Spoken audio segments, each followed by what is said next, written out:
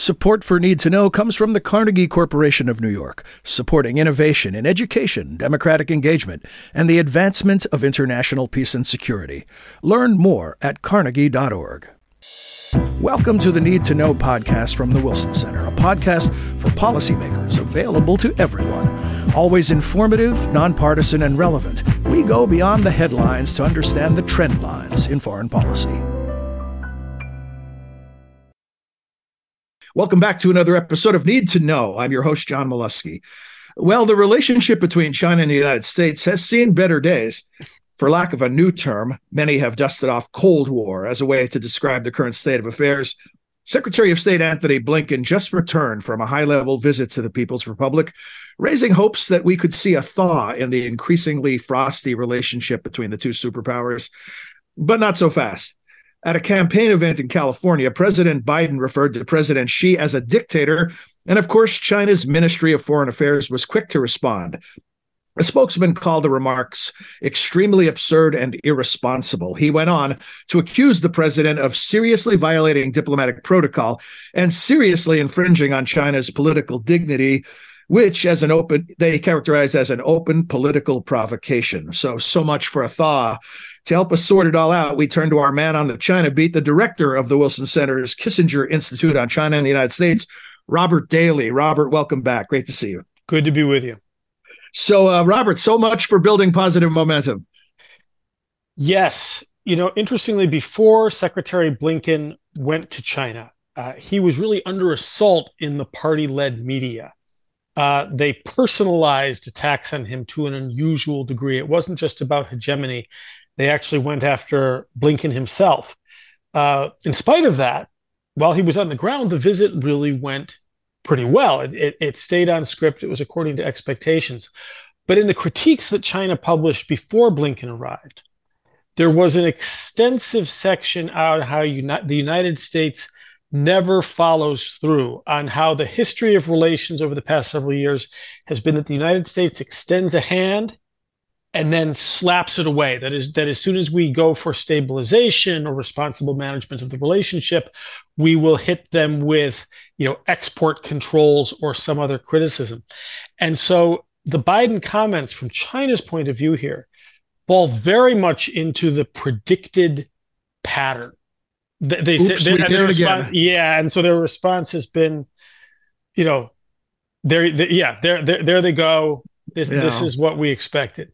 Now, but we know that we may want to explain, whoops, we did it again, to the otherwise very sophisticated, foreign policy-focused need-to-know crowd. We'll give them something to Google. How about that? So, but, it is campaign season, and we know that the rhetoric is not necessarily a reflection of true policy. Do the Chinese get that as it relates to the things they might start to hear on the campaign trail? Well, they do to a degree, except that this fits another pattern. Then candidate Biden called Xi Jinping a thug. About a year ago at another private campaign event, he was reported as saying that Xi Jinping doesn't have a small d democratic bone in his body. And then he made an impromptu comment about Xi Jinping, which was read as an insult in Beijing, during the State of the Union address, where he said that no world leader would want to be in Xi Jinping's position. And now he's called him a dictator. So yes, they understand the politics, but they also see a pattern. And it's an unfortunate development. And the reason that it's unfortunate is that there has been a very useful fiction maintained over the past several years that President Biden and Xi Jinping have a close personal relationship because they've met so many times going back to when they were both vice presidents. And as I say, well, that's a useful fiction. It's a fiction of sorts. You want to maintain it because as long as the two leaders are seen as being above the churn, it means you can use symmetry to get action that you can't get just with the battling bureaucracy. So you sort of want to maintain that. And personalizing the relationship makes that a lot more difficult.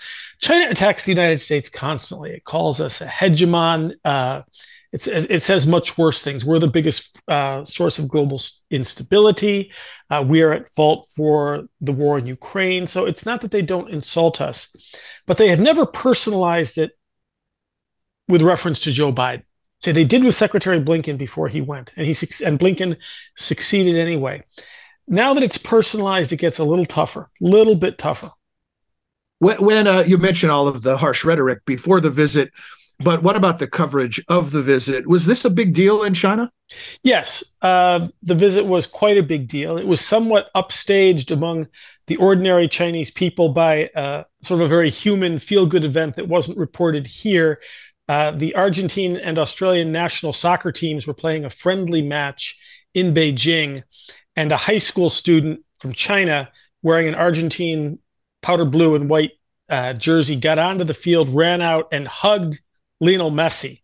Messi smiled and hugged him back, and then he proceeded to run all around the field while security people chased him, and the people in China loved this. And so that upstaged the Blinken visit.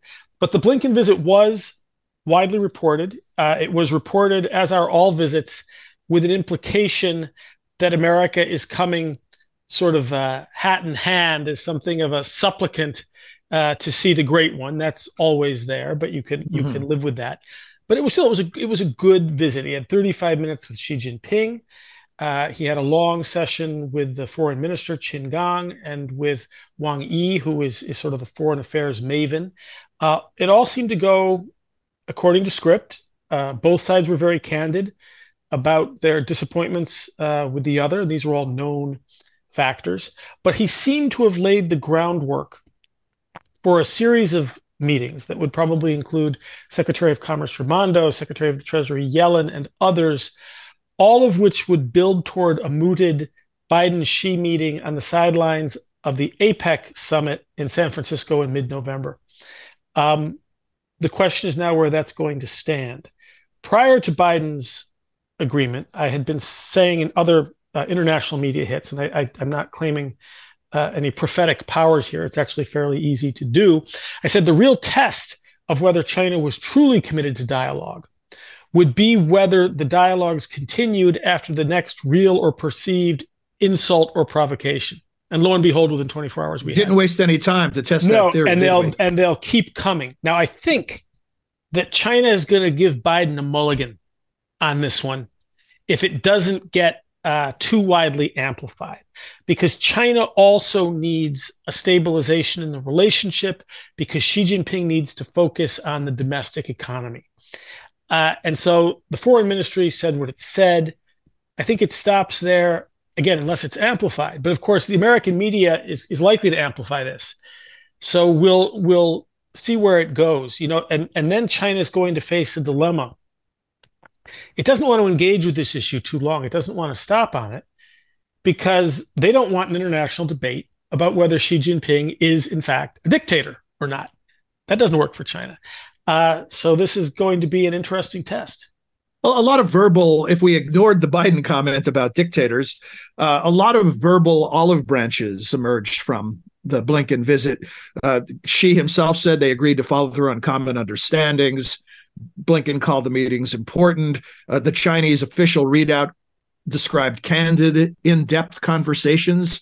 Would we be talking about a thawing of relations had President Biden not said what he said? No, I think a thaw would be an exaggeration, although you're right that the readouts were good. And in fact, Xi Jinping had said that he saw progress in the relationship. And he was, from China's point of view, sort of going out on a limb there.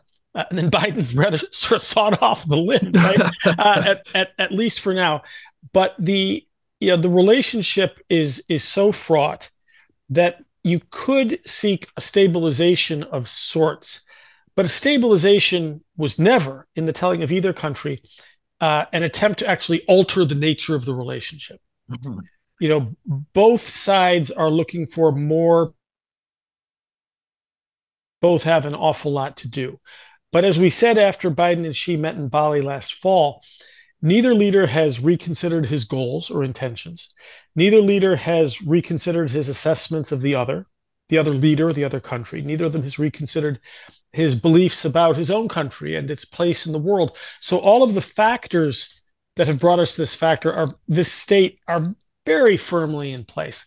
That said, meetings and a tempering of rhetoric are a very good thing if that can be maintained. Did we learn anything of substance from the meetings? Did anything leak out? Do we know any specifics that they may have discussed? Well, we know a lot about what they said. All of it was stuff that, if I had sat down with a Chinese counterpart before and scripted these meetings, then based only on the readouts. Obviously, there's a lot that's not in the readouts, a great deal. But we certainly could have, with 95% accuracy, have guessed what each side said publicly coming out of these meetings. So nothing new. But what matters is that they happened at all. And again, that there's an attempt to begin a process of more traditional diplomacy after long periods of silence. China had cut off what were fairly uncertain dialogues after then Speaker Pelosi visited Taiwan last summer. The Secretary Blinken then canceled his trip to China in January after the spy balloon was shot down. So we keep trying, but it's one step forward, two steps back, and say, let's see now whether the trips that have not been scheduled, but that have been largely agreed to, go forward. Again, if there are no further provocations, I think that they will, but I also think there will be further provocations. The issues that are on the table between the two nations are very significant. I mean, you look at now China in Cuba. You talk about concerns about China potentially at some point deciding to provide lethal aid to Russia in Ukraine, even though for now they've ruled that out. And then there's, of course, Taiwan. Where do you begin? Where would you recommend that policymakers in the U.S., I don't even know that you could call it low-hanging fruit, but where do you begin rebuilding the relationship in a more constructive manner? I think it's time to take the phrase "low-hanging fruit" out of U.S.-China relations. People have been talking about that for a while, and it doesn't really mean very much.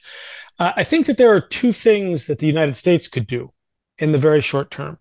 One is to lift the sanctions against General Li Shangfu. We sanctioned him when he was instrumental in buying weapons from Russia in 2018. He is now China's Minister of Defense, and they are refusing to start mill talks with us because he is under sanction. They ask, I think many people would say fairly reasonably, how they can meet as equals when he is under sanction by the United States. Now, that's not the only reason that China doesn't want mill talks. It's partially an excuse, but it's also reasonable. And we can be, a grown-up superpower and simply remove the sanctions, remove that obstacle. Secondly, I think that it would be useful if we stated what we mean by the one China policy, instead of just saying that we abide by it. Say exactly what we mean by it, and then abide by that. And then, of course, there are things that China could do too. It can release Americans who are being wrongly held or under exit bans. It could make a really serious attempt to stop the flow of precursor materials that go into fentanyl production in Mexico. And it could decrease its cruises and flights around Taiwan. So if there's a real interest in walking it back, there are clear ways we could both signal that. And this military-to-military communication that you mentioned, this isn't just symbolism here. We're talking about the potential to avoid mistakes or miscalculations or misreads of the other side's intentions. Absolutely. Chinese ships have been cutting across our bow in the Western Pacific in what is clearly the global commons, international waters. And Chinese fighter jets have also been cutting in front of our much slower-moving planes, some of which are indeed, sort of spy planes of a sort, but they're operating in international airspace completely legally. China is, flirting with trouble that way. And it was this kind of process that led in 1999 to the incident in which a Chinese hotshot pilot actually hit our spy plane. He died. Our guys scuttled on Hainan Island and were taken hostage while then Secretary of State Colin Powell got busy negotiating. That worked out in the age of engagement. The age of engagement is over. How would a crisis of that kind be handled now when there's profound distrust between both sides? We don't know the answer to that. But having more regular dialogues would help both sides to manage that kind of crisis should it occur, and the likelihood of its occurring is going up. A quick final thought. I know that you've testified in front of Congress many times, that you've done briefings for members who are traveling to China or interested in China. What's the number one tip that you give American legislators when you're telling them how to approach thinking about and talking to China? Right now, I think an awful lot of our congressmen engage in poking the dragon for the sheer sport of it. Sort of who can insult or escalate more. And I would just say, cut it out. By all means, criticize China in the many ways it needs to be criticized, but do so coolly and do so based on evidence, and stick to that and strip the emotion out. By all means, make your point. But our rhetoric is something that we can control unilaterally. And we need a return to the discipline that has really characterized diplomacy and government language for a very long time. You and I are both interested not only in international affairs, but also in popular culture. And there's been a cheapening of the coin, a sort of a South Parkization of American political rhetoric, both domestically and internationally. And the rest of the world, and China in particular, don't respond very well to it. Yeah. Yeah, it's like the South Park song "Blame Canada" now is "Blame China." I suppose. Right. You got your pop culture reference. Well, Robert, thank you very much as always. Terrific stuff. And for more information on Robert's work and the Kissinger Institute on China in the U.S., you can visit wilsoncenter.org. That's where you'll also find more information about this podcast and many others and other valuable content from the center. So that's all for this edition of Need to Know. Until next time, for all of us at the center, I'm John Milewski. Thanks for your time and interest.